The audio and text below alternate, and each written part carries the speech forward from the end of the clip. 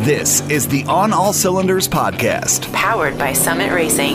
Your hosts for today are Summit Racing's Al Noe and Brian Nutter, with special guest, professional race car driver and instructor Aaron Quine. Here we go. Today we are joined by the infamous Aaron Quine. Aaron has driven an amazing variety of race cars over the years, and even today you do some really awesome stuff. So Aaron, tell us about yourself. Sure. So I grew up in Stowe, which is not too far from here.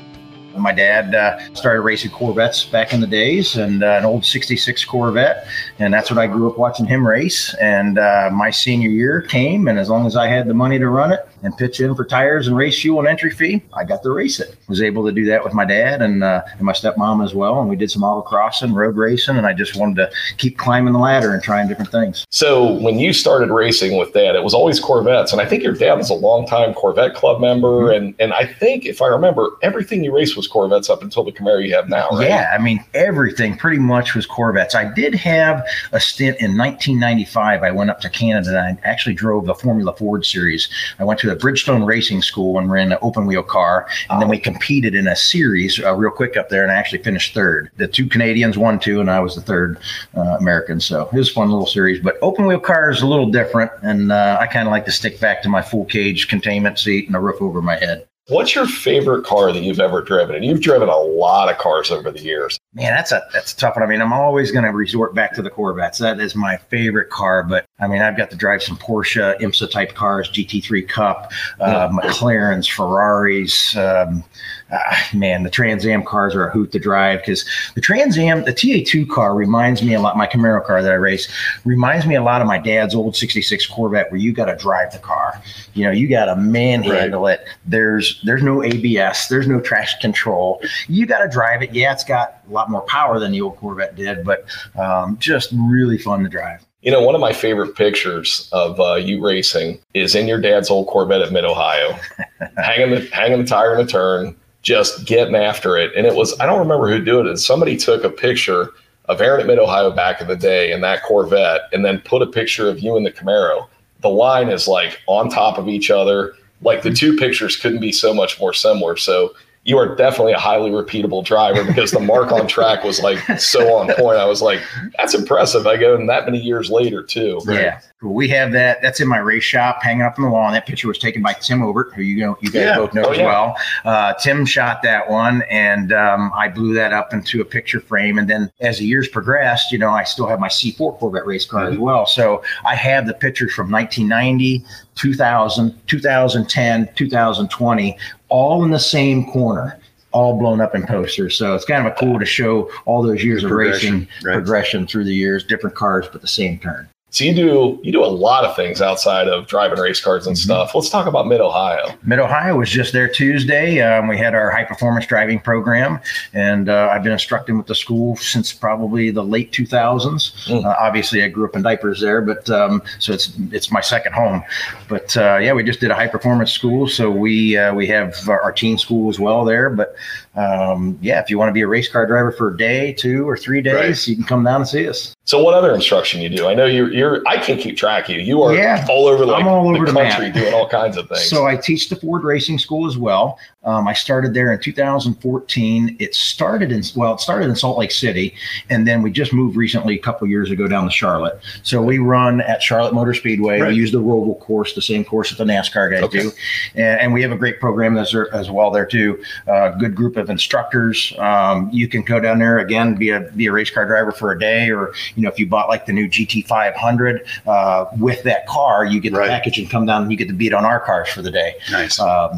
So, and then you can come back and do many different programs that we have. But yeah, it's a great school to be at, and it gets me out of Ohio in the colder weather. I can go down there in the winter and instruct. So, hey, you've also done One Lap too, right? One Lap of America. You know, it's funny. Brock Yates, senior, I think he's gone now, but junior, I stay in touch with here and there. But he always says, "When are you coming back?" And I ran the One Lap of America in 2001 in that old D&D Corvette tube chassis Grand Sport. Yes. Dean owned a D&D Corvette before Mongoose bought it. And so he built a Roadster, no roof, no nothing, just like the old Roger Penske Roadster. It was painted orange.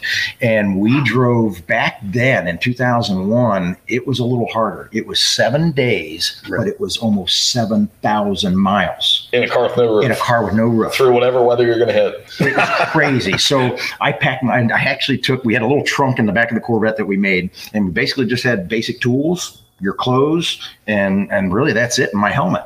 And fire suit. And, we would drive to the track, and then we'd take the stuff out of the trunk to get my helmet on. Well, we were driving somewhere, I think through Kansas or something, and it started pouring. So we pull up under the freeway into this bridge embankment, and I had my dad's Vietnam poncho, the big green poncho. No I way. put this thing on, and then I put the hood up, put the helmet on over top of it, continued driving. And I just kind of slouched down in the seat a little bit because all we had was just a little windscreen. Yeah. So I kind of slide down on the seat a little bit so a little bit of the rain would bounce up off. But it's documented. It's actually documented in Car and Driver magazine because they were covering the story back then. Right. And but we ended up breaking 3/4 of the way through. I think the transmission gave out at Watkins Glen, but we still finished in first in Vintage American. I think we were 18th overall out of 100 cars.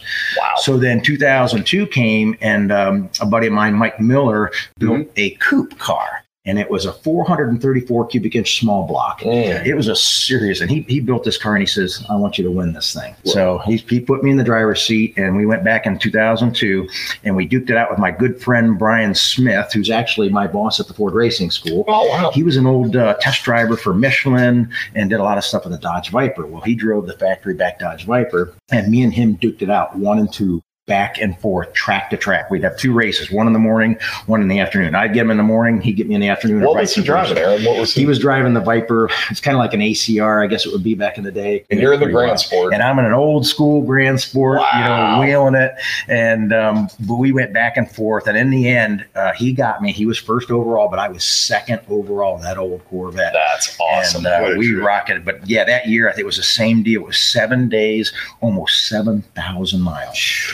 And you didn't get the luxury of sleeping in the hotels like they do now. I think they only do like 3,200 to 3,300 miles nowadays. Yeah. And they pretty much give I love how you you time. say only. It's only from like here to LA, and back half. Right. Yeah. And I think they give you time. Nowadays you can go to the hotel and get a good night's sleep and a shower, where we didn't have that. We literally drove all night long, bonsaiing to get to the track. We'd pull up to the gate before they even opened the gate in the morning, and you just shut the car off and fall asleep. That's all you got.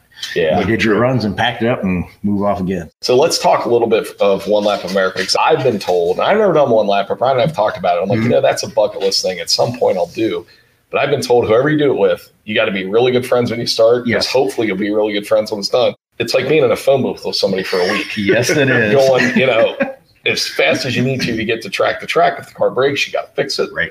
But tell us what it's like. I mean, that experience, it's got to be cool. Yeah, that's your best buddy for 7 days, man. I mean, like I said, nowadays, at least you get a hotel room. But I did all the racing at the tracks. Okay. And then the owner, he helped drive in between. So a lot of the times you get to the point where you can only drive 2 hours, and I was just tired. I just needed to get over to the passenger seat and crash. It's a lot different, now than it was back then. A little bit easier. I'd like to actually do it again. I really would. Yeah. And I'd like to do it in something more modern. I mean, we did good back. That was 20 years ago, that we did that. But I would love to try something with, ABS or. Well, I know our good friend Danny Pop is itching to do it again at some point. Man. He's getting back out after it, which is awesome to see him at different events this year. So thrilled about that. So maybe at some point we'll have to throw together a one lap. Oh my gosh, I would love to even team up with Danny. Danny and I basically have a lot of the same backgrounds. We grew up watching our dads, autocross and race the old Corvettes. Yeah. But Danny was in the Cincinnati region, and I was here in the Akron.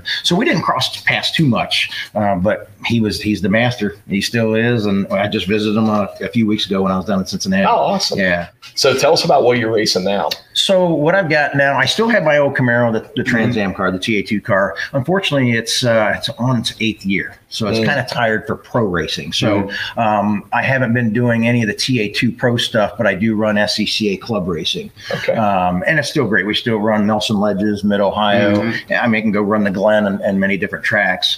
And then I also teamed up, a good friend with mine is Mark Matisse. He's from up in the Put-in-Bay area. He's got that Porsche 911 991.2 car. It's basically like an IMSA car. It's like a video game. It's paddle shift, 9,000 RPM, traction control, you dial it up. And so Mark and I met through some friends and turned into a tire customer, and then he learned that I raced. And so we started playing around in the IGT series, which is mostly Porsches. There's a couple Ferraris and other things in there too. So he asked if I wanted to co-drive with them because they had some hour-and-a-half long enduros. Right. So very nice of him to ask me. So I'm like, man, I've never driven a Porsche before.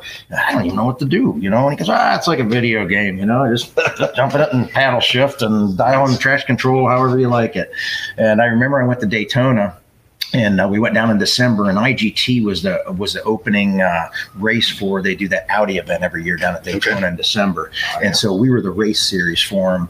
So I got in and I ran my race. I started 7th, first time in the car, and I ended up winning. It was a little bit of a rain, and so I wasn't sure how to work the traction control dials and stuff. So I just started playing with them because I noticed, you know, and it started drying out, and I couldn't get off the corner. And I'm like, what is going on with this car? Well, the traction control was dialed to 10. Okay. So I'm like, turn it down, moron. So I started turning it down, and I'm like getting off the corners more. And then I start reeling in cars. And then it's drying more. I keep turning all the way down so it's drying out. And then I just picked them off one by one, and I went on to win at Daytona. That's awesome. So that was really cool in the car. But that was a neat one. We did 183 mile an hour through trial in the Porsche. Wow. Years ago, I remember you were racing at Mid-Ohio, and you had a very famous race car driver that you were doing some lead follow stuff with. Tell us about how that was and meeting that gentleman and what that was like. Yeah, great story. 2018, we were running SCCA Trans Am at Mid-Ohio, and we were also the opening act for the NASCAR Xfinity Series. So Bill Elliott had seen the TA2 cars, and he's like, man, that's cool. And Bill, even though he was retired from NASCAR, he's still very much involved in road racing. Bill has some old, like a 70 Mach 1 Mustang. That's a pretty potent car, you know, set up for road racing. And so he saw our cars and he goes, I want to try that. And so ECC, who's good friends of mine out of Chicago, they sponsor my car too and help a lot of things. They hooked him up with him and said, hey, Bill, you can drive one of our spare cars. And it was a Camaro car just like mine. And he said, well, one problem. I have not been to Mid-Ohio since the late 80s when he ran the, if you remember, the IROC Challenge Series, right? Yeah. So it was like 87 or 88. He goes, you know, I flew in, I teamed up with Bobby Rahal, Al Unser Jr., and many others. And he goes, but I haven't been back since that late 80s. And he goes, I don't remember Mid-Ohio. And they go, well, lucky for you, we're going to team you up with a guy named Aaron Quine, who grew up in diapers here. He's an instructor. He's got a gazillion laps, and he's going to be your teammate and your coach. Wow. And so they called me, and I'm like, are you serious? And so him and Chase flew in and was kind of standing by too, and we hung out with them, and we did some practice days, and Bill was up to speed immediately. Just picked it up. Yeah, and at the time that was 2018, and I think Bill was 62. Right. In 18. So, and man, that guy could still wheel a car. So we went out on the track, and he goes, you're going out first. I'm going to follow you, lead follow. So then I tell the camera guy was there, and I'm like, dude, get this on film. I mean, get this documented. I got to have this picture of me leading Bill Elliott. Yeah. And so he did. He actually went out and got all the pictures of us, you know, talking in the pits, download session. You know, we were reviewing data on the laptop. I was looking at his in-car cam after we came in off the track, you know, and kind of critiquing him a little bit. I'm like, oh my God, I'm standing here critiquing Bill Elliott, you know, showing him his way around Mid-Ohio. But he was super nice guy, and a good event. We actually out-qualified him, I think, by like 0.2 of a second.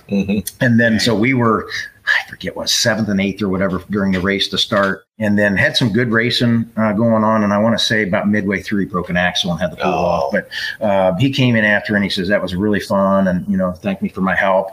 And meanwhile, that photographer that was taking those pictures, I said, any chance you could, you know, get the picture to me, and I'll run to like a Walmart and get it printed, like an 8x10, because I'd like to get him to sign this picture of me, you know, him following me around the track. And so the photographer actually went and did it, you know, took the picture that he shot of us, went to a Walmart, quick 1 hour deal, printed the picture, brought it back to me, and Bill's like, is anything I can, you know, do for you? And I'm like, yeah, sign this picture. That's awesome. So I have that framed and in my race shop. That was pretty cool. I want to be him when I grow up. Great. You know? Yeah, that is so cool. And Chase, what was funny is that weekend, 2018, Chase was on his way. They got done, and they actually jumped on their plane. Bill flies his own plane, by the way. Okay. And so they landed at a little regional airport not far from Mid-Ohio, and then they had got picked up. But they had to dart right after the race because they were flying out to Watkins Glen for Chase to run the NASCAR road race there. Okay. And Chase won that weekend at Watkins Glen. That's cool. That was pretty cool. It was his first road race. But that's awesome. Yeah. So have you had anybody else, like you taking Richard Petty around or anything like that, you know? No, but I know what the one thing, another cool story. back to 2014 was my first Trans Am race at Mid-Ohio, and I actually drove for David Jans. And David Jans was part owner of the Trans Am series, and actually still is a little bit. And he had a Mustang TA2 car. Okay. And so this was before I built my Camaro. And my buddy was crew chiefing for him. And so he built this car, did a couple races, put some other guys in it, but was kind of stepping back and wanted to concentrate on the Trans Am series. So my buddy goes, man, why don't you put my buddy Aaron Quine in the car? He's never done a pro race before. You know, he grew up at Mid-Ohio. He's got a gazillion laps here. Trust me, you know, he'll do decent, you know. So he hooks me up with this guy. I fly up to Chicago. We go out to dinner and we go karting at K1 speed and, you know, get to know each other. And he goes, all right. He says, you come up and pick my car up. You take it back home. You decal it how you want to. Decorate it, wrap the car, whatever. And so he sponsored me for 7 races. So we got the car. We had to work on it, you know, and we had to drum up sponsorship money to operate it. And I was very blessed to get that help from different people.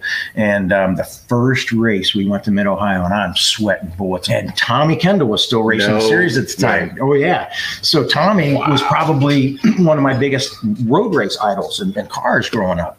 And so we qualify. And I think I qualified like 7th as there as well out of 38 cars back in 2014. Big fields, right? And Tommy qualifies right behind me. I think I got him by a couple thousandths or something. So we go to grid at Mid-Ohio, and we're pulling up in, and Tommy's slime green Dodge is already there. And I was driving a grabber orange Mustang. And so I pull up into my open slot in front of him, you know, before the pre-race festivities. And so I get out of the car, and I get this tap on the back of my shoulder, and I don't know, you know, Tommy Kendall's like 6'3". Right. So, you know, I turn around and I look up, and there's Tommy. I'm like, Tommy, you know, I'm like, oh my gosh, so nice to meet you, you know, and shaking his hand. And he goes, who are you? You know, and I says, oh yeah, I'm Aaron Quine. This is my first Trans Am race, and, you know, first time in these cars. I said, but, you know, I've got a lot of laps here. You know, I grew up here watching my dad. And he goes, hell of a run, kid. He says, you out-qualified me. And he says, let's have a good race. And but I told him, I says, I sat up in the keyhole as a kid watching when he ran the old IMSA GTU and GTP cars. It sounded like a jet airplane going down the back straightaway when you leave the keyhole. And he goes, really? No kidding? I'm like, dude, you were my idol. I said, we watched you. And I says, and now I get to race with you. So we went out, and this was filmed live on TV back then. And we duked it out for like 25 to 30 minutes on television. And they're like, who's this Aaron Quine guy? He's up to 6th place or whatever, and moving up to 5th, and Tommy Kendall, and they're duking it out back and forth.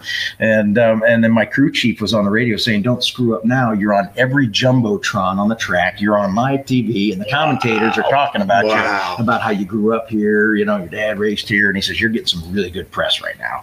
So it was great. I raced Tommy Kendall any day, but we went back and forth, front and back, and he ended up breaking 2 and had to pull off. And I was up to 3rd, and a couple laps. We got a full course caution with a few laps to go, and on the restart, I got punted off the track. And I'm like, no, because I wanted on the podium so bad, my first pro race. And I'm like, come on, man. Adam Andretti was in P1, and I forget who was P2, but I'm like, man, I can stand on the podium with Andretti, my first race. And I got punted, and I went back to like 9th, and then I climbed back up to 5th. In 2 laps, I was on a rage. So I got back up to 5th. So that was my first pro race, was P5 out of like 38 cars. Dude, that's amazing. But yeah, I got the race with the legend Tommy Kendall, and he's such a great guy, class act.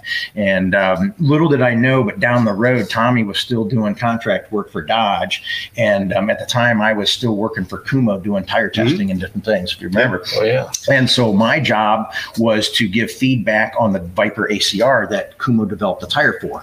So I was the test driver on the Kumo side. Tommy Kendall was the test driver on the Dodge side. So they wanted 2 different opinions of the tires. And my job was to go all over the racetracks around the United States and thrash the crap out of the Viper ACR. That's a rough job. Yeah, tough job. And they give you like 8 different compounds of tires, and you'd have to try and narrow it down to the best tire. And then Tommy, hopefully we would agree on the same compound. But it was just kind of fight away. Just got to race with him, and now I got to work with him for a whole week. That's now, was that the tire that became the 720? That was the 720. Dude, I think it's a legend. Oh, yeah. That tire. It was outlawed by People built cars around that tire because it's only available in a handful of sizes. It's the Viper tire. And it's so funny because all these people I shouldn't say all these people, but several people built cars around that tire, and then SCCA went, no, that thing is really, really obscenely good. They're like, that's got to go away. And since it's only available in 2 sizes, it's definitely not exactly a fair level competitive playing field. Yeah. Yes, that's right. Optima outlawed it. I think. I don't remember if Good Guys outlawed it, but I think everybody was like that Viper tire. Right? Yeah, it was an awesome tire, and that Viper was like a 355, 3019 in the back, and and a real small sidewall up in the front. But it was limited sizes. But it was supposed to be a 180 compound, but it was probably like a 50 compound. But it was a good tire, and then they obviously, so they had to make some changes, obviously, and then they made it available in more sizes. But I think they've got something else out now that's like a B730, I think. Okay. A lot of people actually pay you to actually set up their cars, and you have to set it up for them, not necessarily for you. I mean, tell us about that experience, and like when somebody comes to you with a brand new car, and how does that process work? Well, some of the stuff, we'll help members out. We don't do too much setup. We do mostly our own things. But I have a good friend, Lance Mallett. You guys probably know Mallett. Lance does all the setup on my car, all of my cars, the old Corvettes, the Camaro. He'll do the corner balance and everything. But that is so important. I didn't know that growing up. When me and my dad raced back in the day, we just drove the car, right? And if it pushed like a pig, you dealt with it. Right. We weren't really into making those adjustments. And then it wasn't until later on I really learned, like, hey, try a different sway bar, try different spring rates, do a different tire pressure, add some camber, take out some camber. And it's like, oh my gosh, we started going quicker and get the car handling better.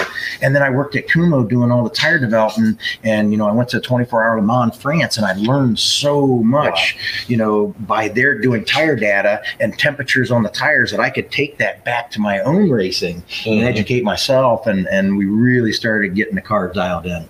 Even working on your C8, just thinking about what that car started off with and, how you've developed yourself.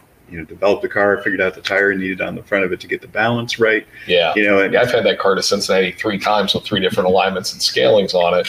And the C8 from the factory is a great car, but it understeers, and it understeers for a good reason. That keeps people safe when you're going fast on a road course, autocross, whatever. Well, I like stuff more neutral as you can get it, with the engine now being behind you and all the weight balance shifted around. But it is amazing when you get to a point with a car and you say, okay, it's good, but I want it to get better. A little bit of camber, a little change in tow, just very small things can make a dramatic bit of difference. And you mentioned tires. You having the background you have in tire testing, the 200 treadwear tire wars. And it's fun because on Facebook and in a bunch of the different SCCA autocross groups and everything, everybody's got an opinion on what's the best tire. What is the best 200 treadwear tire? What's flavor of the day? Is it the Rival, the Yokohama, the RT660? Now we've got some other new players out. But what's your experience? What are you seeing in that? Are you seeing the crazy tire wars continuing? Yeah, same thing. You see the guys with those 3-4 sets of wheels, and one guy's going to run the Rivals on one, or something on our Michelins, or they got whatever's quick that these aren't hooking up to. Let me try this set. And they're all over the map. I don't know. I guess I just stick with my one tire. I mean, I grew up Hoosiers and Goodyears, Goodyear's right here in Akron. Goodyear probably, we did a lot of stuff with Goodyear back in the day, but Hoosiers are a great tire. They're made right here in the USA. But, and that's a different, I didn't do too much street tire stuff though, too, growing up. You've always been a race. Even when we autocross growing up on the Corvette, we ran a bias ply 15-inch street TD tire. Right. That's what you ran. We didn't run, a 200 treadwear tire. So I've been on race tires my whole life. So with driving the bias ply stuff, Aaron, what developments have you seen in those tires particularly? Because I've got a friend who runs a Shelby Mustang and SVRA that we've known each other our whole life. And we did a track day at Pitt years ago when he brought his 65 SVRA Shelby up, and I'm running around an old red and he's running around in that. And I couldn't believe he was fast on those bias plies, but it's fast but sketchy, I guess is the best way to put it. Sketchy and darty, old bias ply tires rolling over on the side, and you get, but that's what I grew up on. And then when I went to a radial, that stiffer sidewall, it changed everything. Right. Not only did it change the tire, but we had to change the car too. Your spring rates and everything changed when you go from a bias ply to a radial or vice versa. That was painful for the Cup guys and some of the guys that were really, really fast on a bias, and it took them a couple of years actually to come around to a radial. Yeah. And I was excited. Actually speaking, they still had, when we ran Trans Am, when Trans Am started in the TA2 series, they were running a 15x10 bias ply tire. And I thought, great, I've used this one. I'm going to be dialed right in. Right. And so we did run it for the first couple of years, but they changed the to a 15 by 10 radial tire, just basically like the NASCAR guys. Yeah. And we ran that. And but yeah, it's a learning curve. But we went, I think it was like 1.5, almost 2 seconds a lap quicker going from a bias ply tire to a radial. Wow. That's it. I mean, that was the only change. So you change the tire, change some spring rates, and it was that much quicker. So tell me about, you've been driving these old Corvettes for all your life, and then you start getting some modern cars with aero and all that stuff. What was that experience like when the first time you had stick that you never had before? Yeah. And having to go back and forth between those cars now. Exactly. Yeah. Good point there.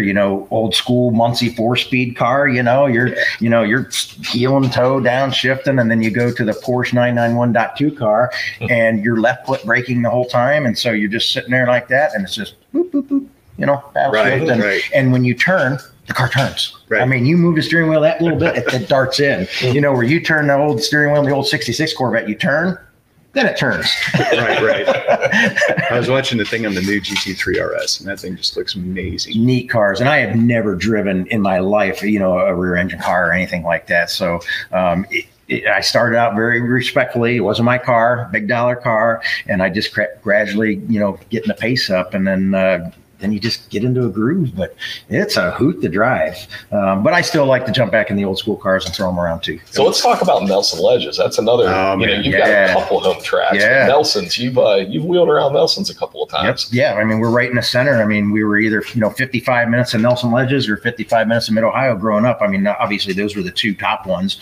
And my dad would travel all other places like Roebling Road and Savannah. But yeah, I mean, Nelson's in Mid Ohio, man. I grew up in diapers there. And it's one of the most historic racetracks. I think it's one of the highest average speed tracks because it's a fast course. Average speed. It's the fastest 2-mile course in the United States. Wow. 2 mile That's long. Amazing. And just to give you an idea, there's faster cars in mine, but in TA2, in my car, I just set the track record there in May, and I averaged 112 mile an hour. Damn. Average. What kind of time? So I ran a 105.920 for the track record in GT2 SCCA. Okay. Wow. Yeah, but just to give you an idea, that Formula Atlantic car, which is like a miniature Indy car, he broke the track record for his class at 58 seconds. Right. That's insane. Amazing. Wow. So a lot of people don't realize how rich history Nelson's is. It goes back to there's some greats that raced there. You even had Tom Cruise did his racing back in the day. If you guys look that up, he did I think it was the red, white, and blue Datsuns. The Datsun 280Zs. Yeah. Really? Yeah. If you guys look it up online, you'll see a video of him racing. He teamed up with Paul Newman. Yeah. Paul Newman did some racing back in the day. I knew Paul Newman did, but I never ran the Datsuns. Yeah, look it up. Tom did some racing for a short stint. And, but yeah, track's awesome. I mean, I grew up there watching my dad, and I used to critique him. I'd watch my dad, come through the kink, and he'd come in off the track and be like, Dad, man, I think you can go a little faster through the kink. And he'd look at me and go, you think you're so good, you wait till it's your turn and you try it. So I got, to 18 years old, and I worked my way up and worked on the car. And that was the deal with my dad. He loved you to death, but old school, man. Yeah, man. You gotta work for it, right? Yeah, that's right. And so I saved my money, man. I was mowing lawns around the neighborhood, painting houses, you name it. I did it because I wanted to have that money ready to go racing. Right. And so my first time I got to go out and race my dad's old 66 at Nelson's, I went out and I beat the track record in his class that he'd been trying to beat forever. And I pull in off the track, and he's standing there like this. And I take my helmet off and I go, what? And he goes, find a new car to drive, jokingly, And I go, what are you talking about? He goes, you just broke the track record I've been trying to beat. So that was just kind of a funny story with my dad, first time on track. Aaron, what's your most memorable story about being at Mid Ohio? I got to say, I mean, that Tommy Kendall one I talked about in 2014 was pretty cool, but the top of the list goes to 2019 when I got a call 4 days before the NASCAR Xfinity race. I remember that. And said, hey, there's a team, Mike Harmon out of the Mooresville, North Carolina. It's a smaller budget team. And something happened with their driver that was supposed to race at Mid Ohio, couldn't make it 4 days out. And would you be interested in driving? And I says, man, I would love to, but I can't bring much to the table. Sometimes certain teams you have to bring, some money in or sponsorships in. And I go, man, I don't know if I can pull it off 4 days out. And so we made some calls. I made a post up on Facebook and friends, you guys, it's just crazy what happened in 4 days. We were able to do my first NASCAR Xfinity race.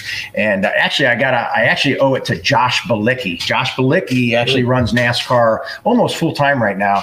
And so Mike Harmon was asking around, hey, anybody know anybody good, road course guys for the NASCAR? And my buddy Josh threw my name out and said, man, Aaron grew up there in diapers. He's got more laps around there than all the NASCAR drivers combined. Right. But, he might not have some funding to help out. So he called me and we worked it. We made it. And I got to do our first NASCAR Xfinity race. And no practice, no nothing. And we got in this big old boat of 3,500 pounds compared to my car, which is 2,800 and about 500 horse, maybe a little bit more. And then you get in the Xfinity car, it was 800, a little over 800 horse, 3,500 pounds.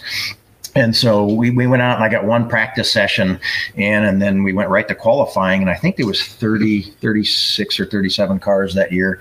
And I qualified 31st. And I said, that's all right. It's a long race. We got 3 hours to work at it. And they had nothing working in this car. It was cool. I didn't even care. I had no cool shirt. All the other drivers, get the cool shirt. They have the helmet blowers. I have nothing. I mean, this car was 3-hour race. It was basically like a Bristol roundy round car. It wasn't even set up for Mid-Ohio, but I didn't care. I didn't care, man. I'm getting to run NASCAR. I'm in there. I'm in there. And so they got this big old seat because Mike Harmon's got a bigger guy, And so the seat was kind of made for him. I'm like, man, you guys got any padding? And I'm like, anything. Grab a towel. Right. And so I'm in this car cinched down, but the seat is so big and I'm still moving around. Yeah. So they're wedging stuff down in. Anything they can grab, they're wedging in. Hamburger wrappers and stuff. Something. But we ran the race, and I was actually up to 20th, I believe, halfway through the race. And, they do the segments. There was like 3 segments. And we had just gotten through segment 2, and I was up to 20th, and they're like, oh, my gosh, you're doing great in this car. Mm-hmm. And we had a restart, and we were up in the keyhole, and Justin Allgaier got punted by somebody. And it was one of those deals. I was in the wrong spot, the wrong time, and I couldn't swerve left, and I couldn't swerve right to avoid the accident, and I got caught up in it. And so it ended up, we didn't know at the time, but we got the hood damaged a little bit in the fender, and it cut a tire. But I limped it back to pit under yellow, and national television, they're banging the hood out. I'm like, hey, I'm getting TV time. The great part of that, Aaron, from a selfish sponsor standpoint, we had Summit Racing on the hood of that car. Absolutely. So we are on national television. Even though the hood's folded up, our logo was bright and clear. Our graphics group did an awesome job of coming up with the scheme we had on the car. But I remember watching that, and people texted me going, look at all the airtime we're getting. And I'm like, it's not bad. I go, that old saying, there's no bad PR. That'd be a case there, even though you had that little mishap. It was good TV time. It's not how I wanted to get you, but we got it for you. But it's a cool story, too, where it's somebody local and you're a great driver and you had the opportunity and a bunch of people came together and helped you make it happen. And you made it happen, which is the big deal. I just couldn't believe it. I mean, I just thought, we were going to be there racing anyways in the Trans Am series with the Camaro. Right. And I thought, man, wouldn't it be cool to do double duty and run the Xfinity? And it happened. And to even go back furthermore on this, my dad and I, we used to love watching NASCAR, but we mostly watched the road racing. So when they ran Sonoma, Watkins Glen, that's what we watched together. My dad used to always say when he was alive, he goes, man, if NASCAR ever came to Mid-Ohio and you get a shot to drive. I thought, oh my gosh. And then I got a shot to do it. Unfortunately, my dad's been gone now about 10 years, but didn't get to see it. But he was watching over me. Yeah, that's right. Yeah. Absolutely is. Aaron, can't thank you enough for joining us today. It's always great to see you, man. Sure. All right, see you guys. This has been the On All Cylinders podcast. Powered by Summit Racing. Check out new episodes coming soon at onallcylinders.com. onallcylinders.com. Thanks for listening. See you next time.